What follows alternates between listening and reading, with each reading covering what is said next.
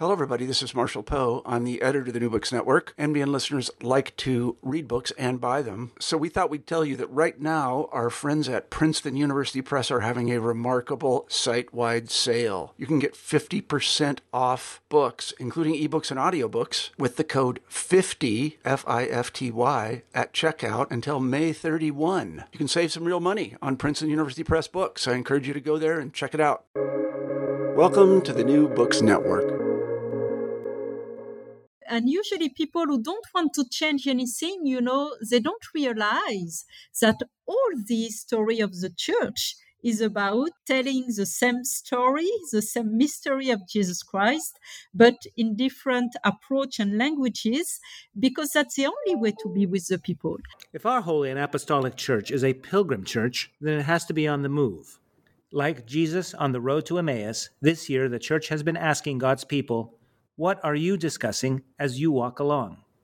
That's the spirit of the Synod on Synodality that we've been doing all year, and that one of its leaders, Sister Natalie Beckhart, explained to me this morning from Rome, as we discussed her mission and the Synod's working document for the continental stage, Enlarge the Space of Your Tent, a title which reflects the Church's aspirations of movement, flexibility, and radical inclusion. On Almost Good Catholic.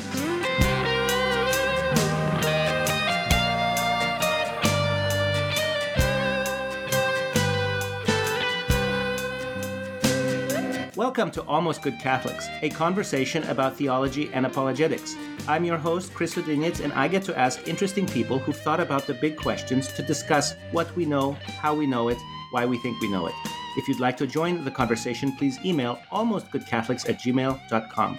Today, I have the very high honor to speak with Sister Nathalie Beckhart, a religious sister in the congregation of Xaviers, la Congrégation La Xavière Missionnaire du Christ Jésus. She is the Undersecretary of the Synod of Bishops, the first woman to have this post and the first woman who has the right to vote in the Catholic Synod of Bishops. Before that, she was consultor to the General Secretariat of the Synod of Bishops, and before that, she worked in youth ministry with the French Scouting movement, Le Scout de France. She studied entrepreneurship at the HEC Paris, École des Hautes Études Commerciales de Paris, and has a master's degree in management and communication. She's also worked in Lebanon as a volunteer.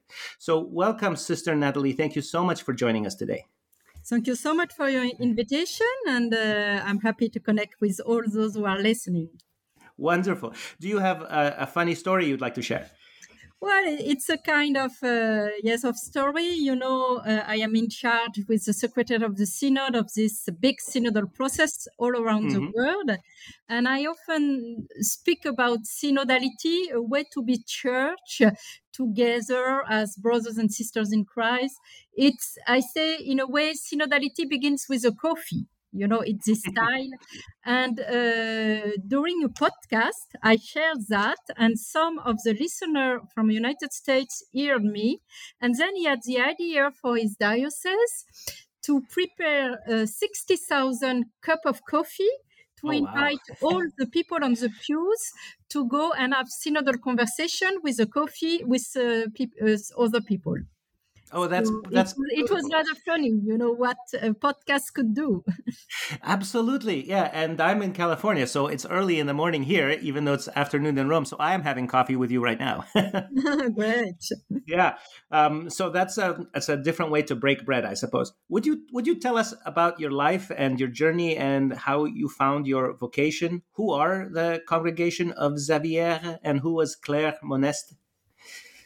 Yeah, so I grew up in France. I am the eldest of 5 in a Catholic family. I went to Catholic school. I was also part of the Catholic Scout movement, involved in my parishes, in liturgy as I played the recorder. So I grew up in this kind of a Catholic environment with my parents were rather committed to the church. And then as a student, I studied in a business school.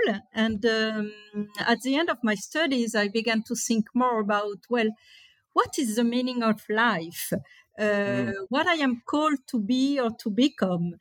What is my vocation? And especially because one of my friends told me one day, oh, as Christians, we have to discern our vocation, because we can get married, but we can also become consecrated people, or if you are a man, become a priest.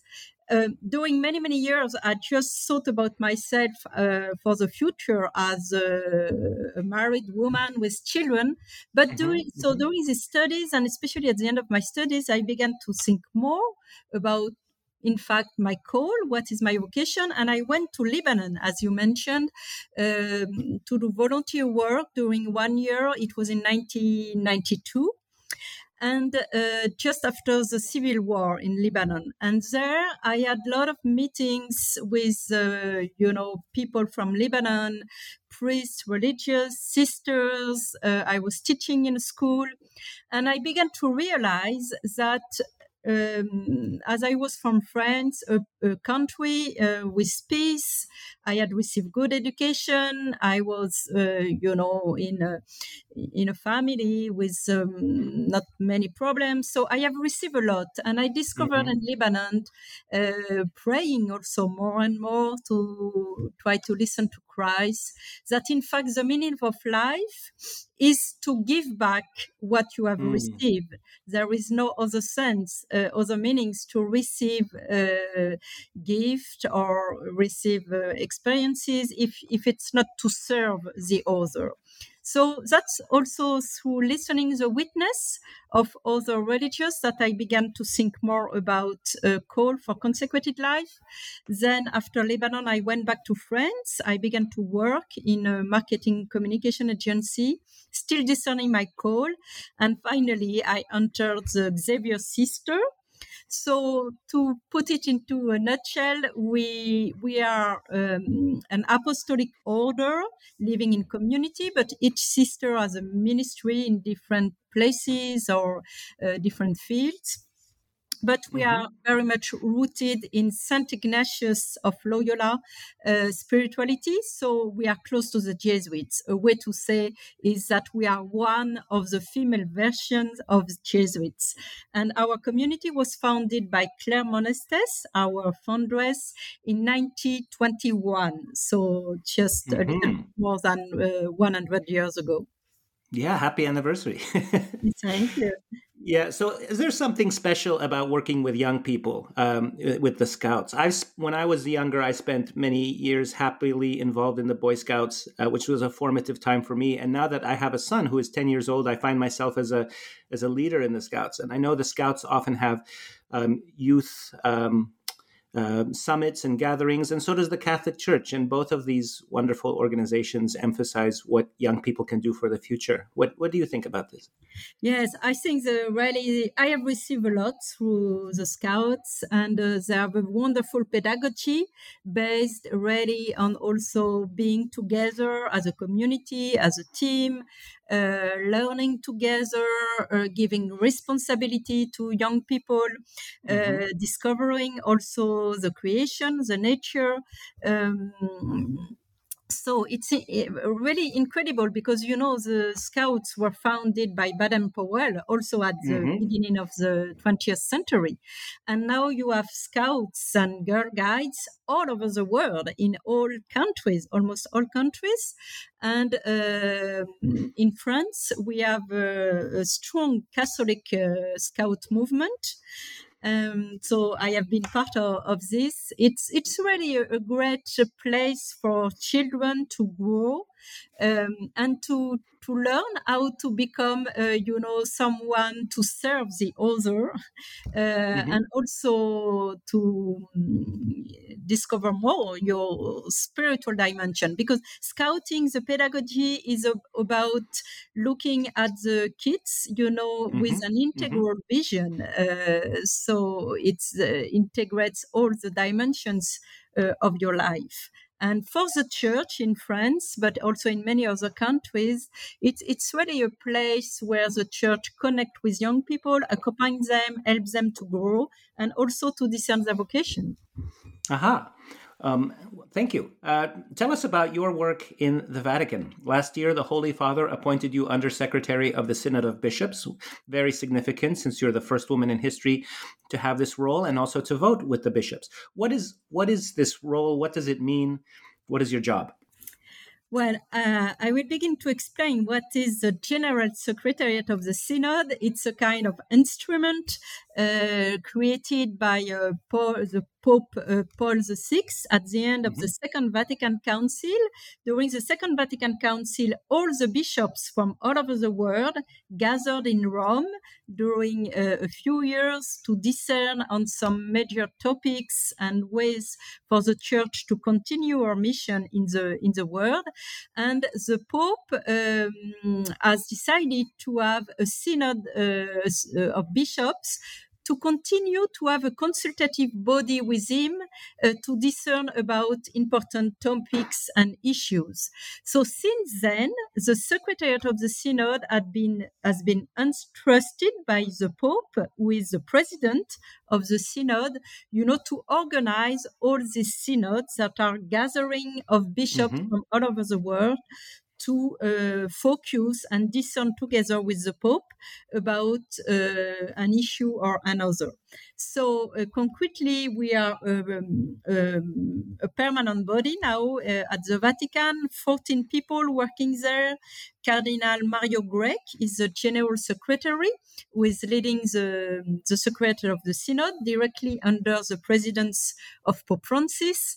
And as Undersecretary, I am number 2 with him, and there is also another Undersecretary, Bishop Luis Marin.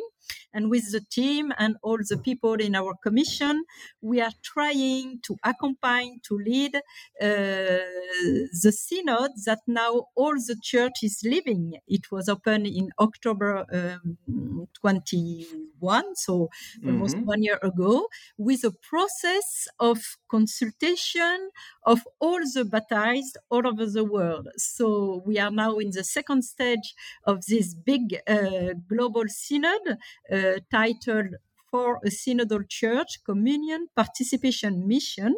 And it's the first time in all the history of the church that there is such a consultation to listen to all the voices, all the baptized, all the people. The message is that to be the church, to serve people today, we need the participation of all. Nobody is a mere extra. We are all called to be protagonists, and to be a synodal church means to be a listening church, to be a learning church, and it means especially to journey together.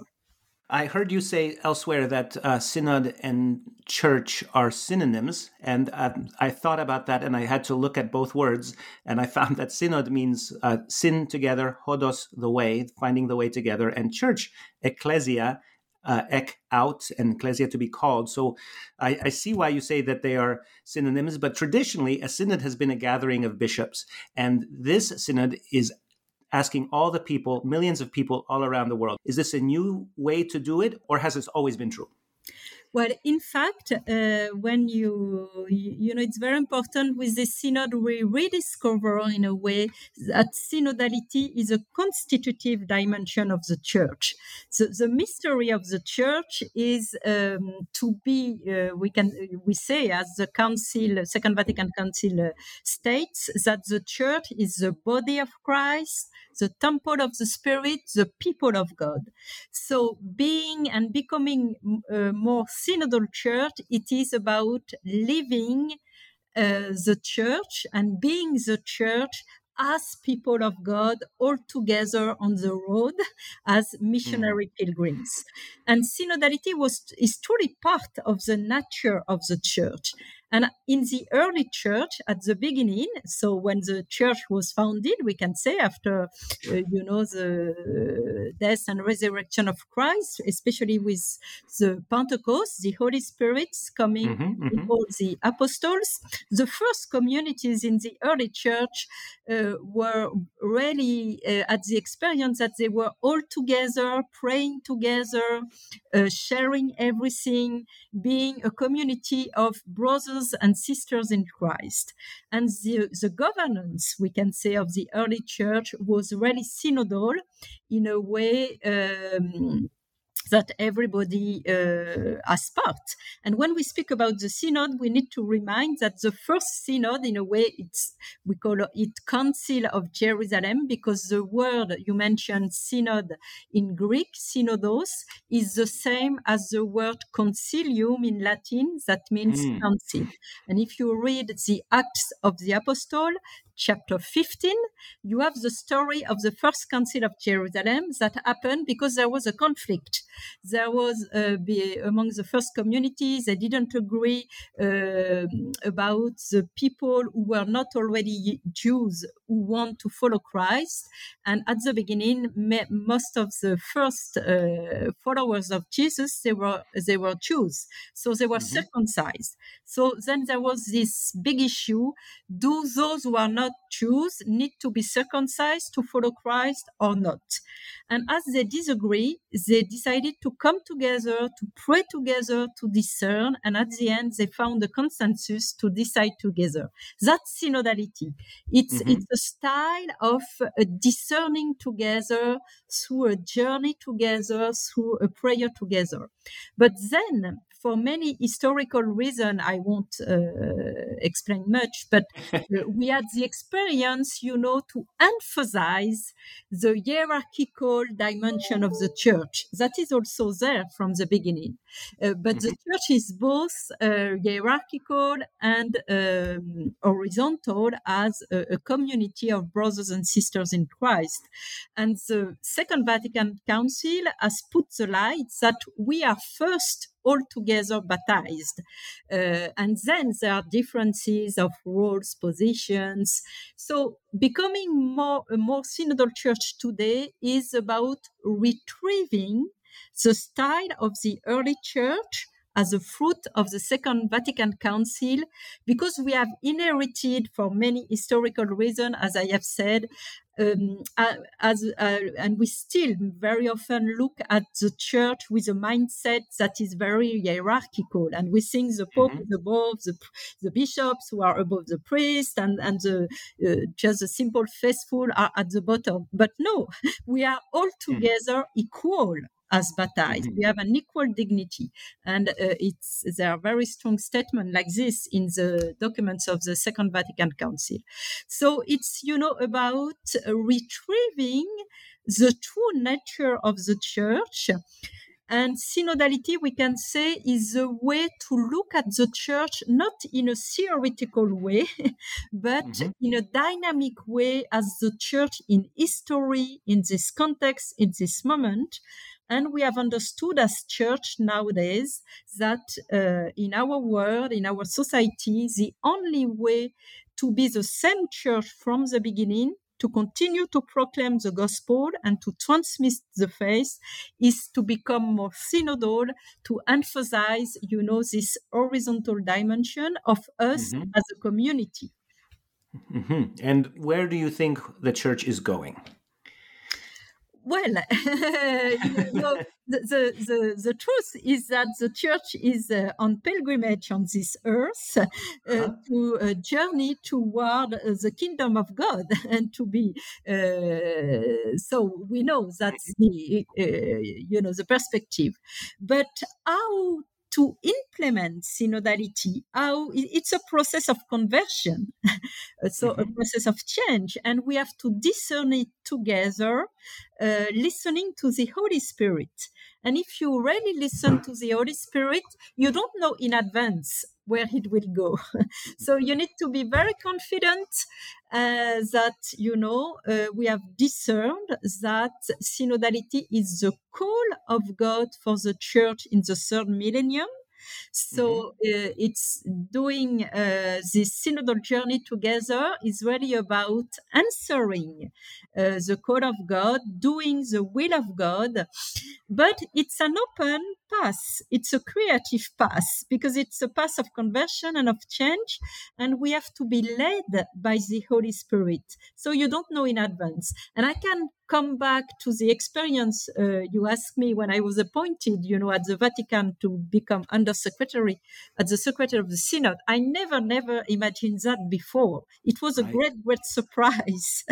Yes. But at the same time, when I received the call from Pope Francis, that I received as a call of the Church, a call of God, and I could process this big surprise, I realized that all the experience I had in my life, my formation, just before I was in United States in Boston College to do a research on synods and synodality.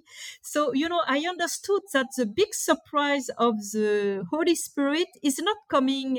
It's not just to take you, to put you in something, completely unknown. And no, it's a way to unify you and to take you with all you are, but in a new place. And I think that's for the church. It's about being the same church from the beginning, but in another context and in other history, because we are no longer in the Middle Age, we are no longer in the 19th century. So and you know that we are in a very changing world with so many crises and things. So we need to continue to proclaim the gospel, learning the language of today also.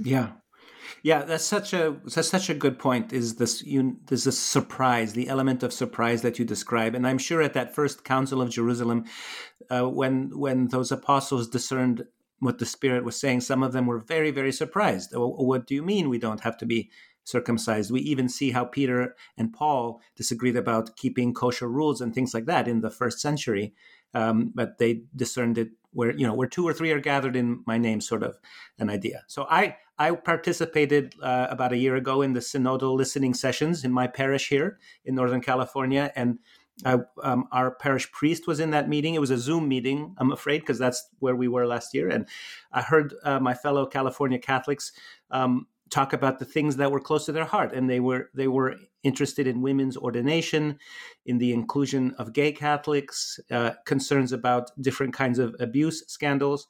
And my impression is that these are not the common concerns that they are the common concerns of people in the United States, in Europe, in other places in North America and the West, shall we say. But I've also heard appeals for the return of the Latin Mass and things like that. And when I read the working document that was just published a couple of weeks ago, I see that people from all over the world, our brothers and sisters in the church, have very different things close to their hearts. What have you discovered by listening to the voices of Catholics all around the world? Are there big threads that unite us, or is it just regionally different because of the societies and the politics of the local place?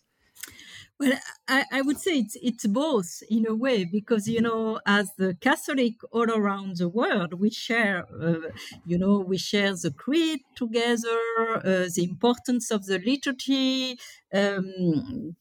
but at the same time, as you said, and I discover that more and more, because the great gift of working at the Vatican, you are connected with the churches, the local churches all over the world, and I travel a lot. Also, we meet people in Rome who are coming from everywhere. Every day we are connected, with one continent and another. So I really realize how each local church is also very much shaped by the culture, by the context, by the history, by the situation. And we can say that for United States, the church is not, on the moon. So people who are part of the church, they are part of the society. And it's true that if you compare, the church in China, the church in the United States, the church in Brazil, or in, I would say, Kenya, the context, the cultures are very, very different. So you have different ways of expressing the same faith. And we can remember also that from the beginning, in the Bible, you have 4 gospels to express and to tell the same story. But the 4 gospels didn't tell the story of Jesus exactly in the same way, because each gospel was came, we can say, from the experience of a particular community. The Gospel of Luke, it's more communities with Greeks. The Gospel of Matthew with people who were first Jews. So we can see that also today, that we share a lot in common, but then there is also a great diversity because of the context, culture, socio-economical, political situations. And that's for me really also the beauty of the mystery of the church. It's the same church, all the followers of Christ baptized, but you never have the faith in a pure idealistic expression. It's always embedded in a specific culture and in a specific language. So we see that through all the synodal consultation. And for instance, you mentioned we can speak about the topic of women. It's really a common trend coming from everywhere. There is a strong call for a conversion of the church culture, for more women participation, because it's also an issue in most of our society, how to have more equality, we can say, between men and women. It's not only in the church, it's also in the society. But then you can see the diversity in the way people envision some possible paths or some possible answers. Not all the Christians ask for women and ordination. For others, it's completely something else. So that's why I can mention also a big issue that we are all facing, that is coming also through the synodal consultation, is the concerns about climate change, the environment, the ecological conversion. But we are not experiencing it exactly in the same way. But for instance, in Oceania, when you read the reports from the Synod in Oceania, for them it's a matter of life and death, because you have some islands, who are disappearing because of the sea, the rise of the sea. So that are some kind of examples, but we were surprised also to see many, many common trends.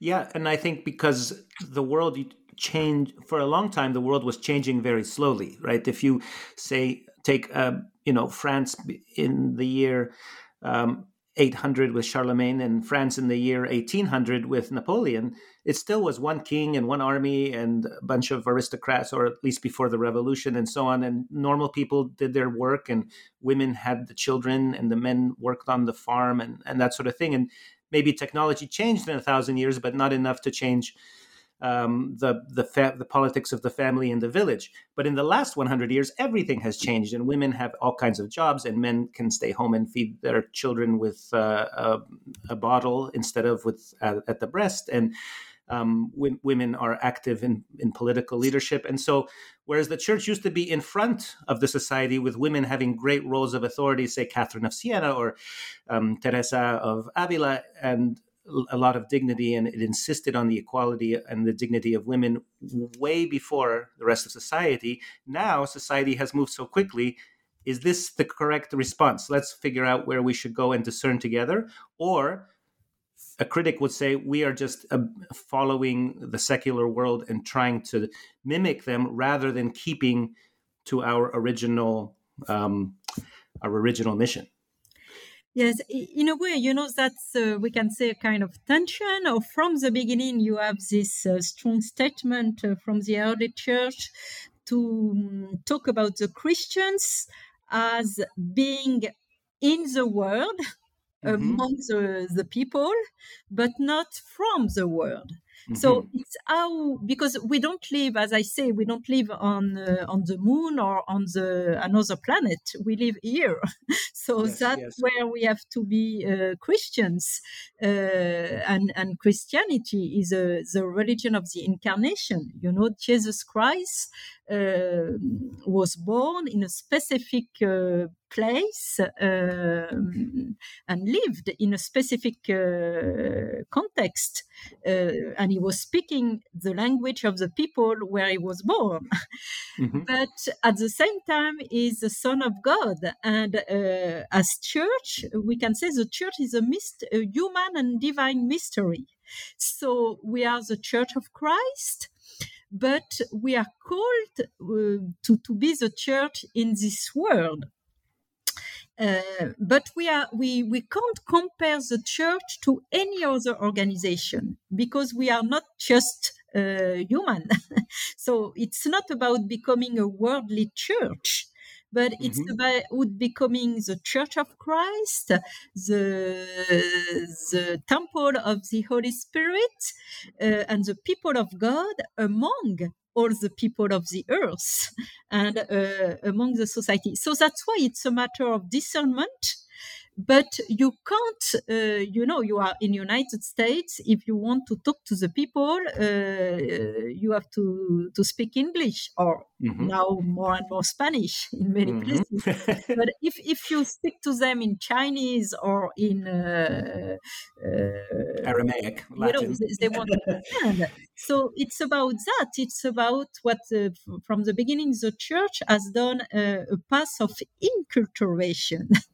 And when you look at the early church, you know, the first Christians, they tried to explain the mystery of Jesus Christ in the language and the way people thought in the Greek areas, or and usually people who don't want to change anything, you know, they don't realize that all the history of the church is about telling the same story, the same mystery of Jesus Christ, but in different approach and languages, because that's the only way to be with the people.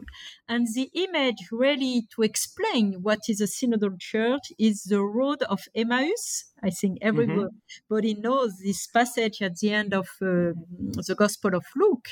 You know, it's after the death of Jesus, and the risen Christ is coming on the road of Emmaus, where the two disciples are, and he begins to listen to them, and then he explains the scripture to them, and he goes where they are, not even if it's the wrong way.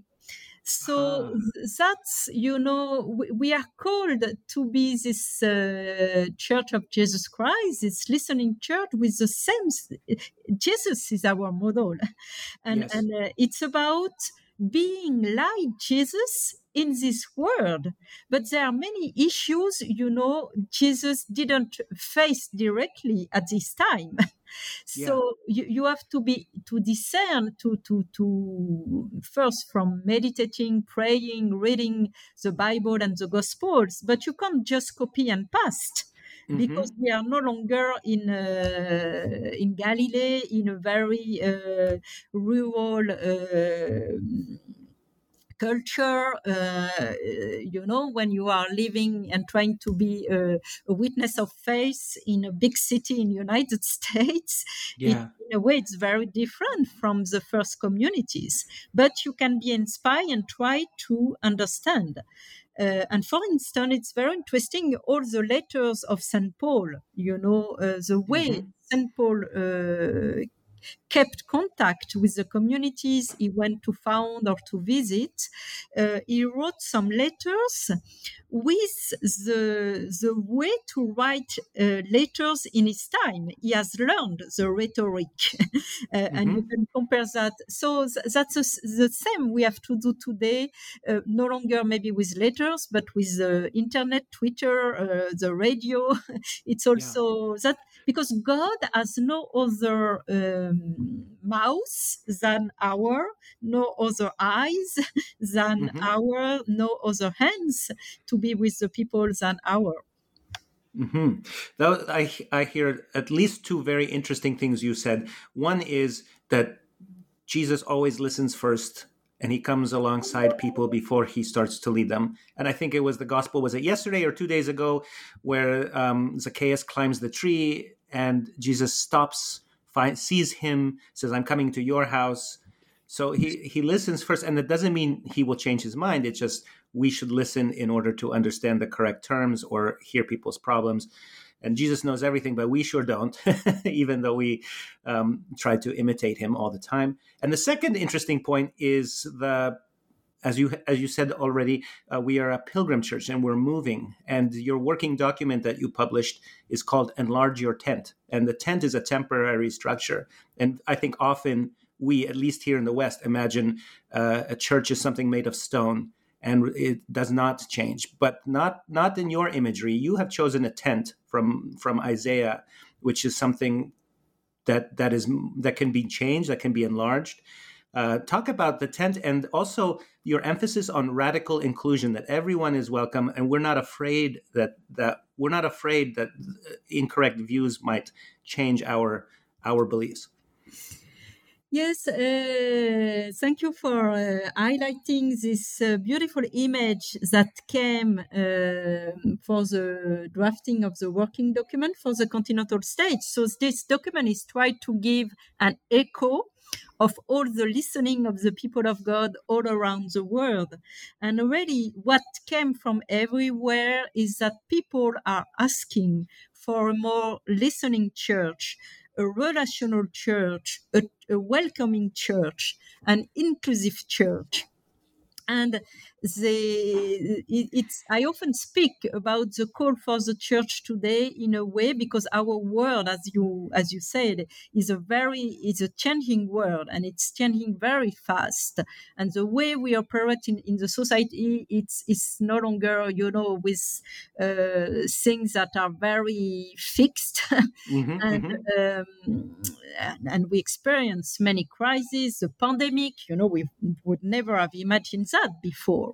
But then you have to continue to be the church in a time of pandemic. So how do you do? So it's true that we really feel that we need to be a church on the move. And we have inherited beautiful cathedrals in Europe and other places, in stone, and it's very good. But if you have less and less people in the parish mass or in the cathedral, you need also to go where the people are. That's true. And so we have also to understand that, as I say, it's part of the church, to journey with the people as Jesus Christ went to journey. And we can remember where the Son of God was born. It was not in a beautiful house in stone. It was in a very precarious way. So yes, I think this image can help us to understand that we need really to enlarge the space of our tent, to be with the people, to really testimony about Christ and to listen to them, because that's the way, and you can see in all the gospels, that's the style of Jesus. And as you say, you can't really explain and say something to the people if you know them. And we know that, for instance, in education or I often say, you mentioned you have a son, in a way, family is the first school of synodality. And the first image for the church, in a way, because that's where you learn to listen to dialogue, and the family is a beautiful image for a kind. It's the first community. It's a community of life and love. And our God is a God of love. So it's about how you share this love of God, and you help people to understand that Christ loves them, Christ wants to save them, and Christ wants them to be alive. Yeah. I know that you have another meeting in a few minutes, and I will attach this report, Enlarge Your Tent, in the notes. So I really encourage our listeners. It's a very short document. It's very accessible, and it was super interesting for me to hear what people are saying all over the world. There are places where the church is facing violence. There are places where the church has concerns that are not true in the United States. Sometimes I fear that our church is too soft, that we are like the church in Laodicea, we have become lukewarm, where there's other places where being a Christian is life or death. There's people in Haiti, people in Cameroon, people like that, and in Pakistan, and they've all participated in the synod. Before we stop, could you please tell us what will happen next? Now we have this working document. It will go to, will it go to the continental meetings and then back to the people? What's the next steps for the synod and synodality?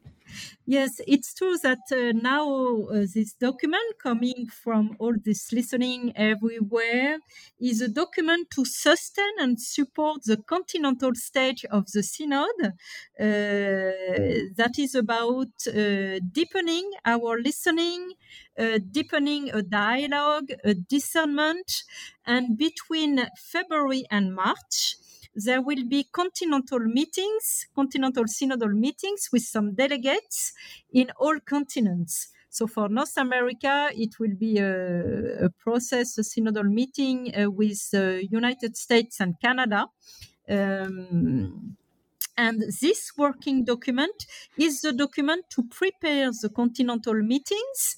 And each continental meeting, like the one for North America, will have to draft a final document as a kind of resonance to this working document. So people are invited to read it, to express if they feel they have been really listened to, if they want to highlight one or another point, if they feel something is missing. And those who will participate to the continental meetings, that will be an ecclesial assembly with representatives of all the people of God. So not only bishops and priests, but also lay people, men and women, young people, people from the margin, will gather. And with all the final documents, we will draft in our secretariat another working document for the assembly of the bishops in Rome in October 23. But it's a process. It's not only a process coming from the grassroots. It's really the image. It's a circular process to really foster mutual listening, dialogue also among local churches, among the diversity of people in each church. So we really encourage you to read it and to gather and to experience the synodal methodology that is really a kind of spiritual conversation where each body can really express his voice, and we listen to everybody, and we put the listening of the Word of God at the center.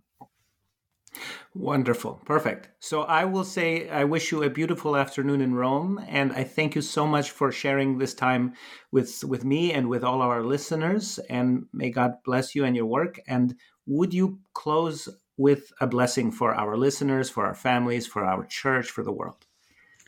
Yes, thank you so much for this conversation. So, Lord, we praise you for this time together. And Lord, bless all those who are here, who are listening to this podcast. Give them your light, your joy, your peace to them, their families, the people they are living with, so that we continue all together to do this journey together, really listening to your voice and trying to discern how to be the disciple of your Son Jesus on this earth. Amen. Amen. Nails, spear shall pierce him through the cross. Be born for me, for you, and hail, hail the Word made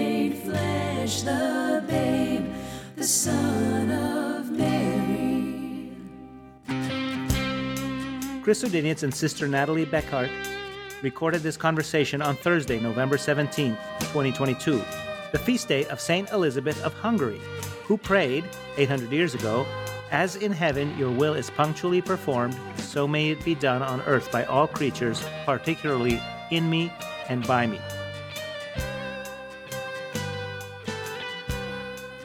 Our music is from Josh and Margot of the Great Space Coaster. Check them out at gscoasterband.com. And our logo is from the website of the Dominican Friars of England, Scotland, and Wales at english.op.org. I'm Chris Odinitz. I thank you for listening. I encourage you to email me at almostgoodcatholics@gmail.com. I'll talk to you soon.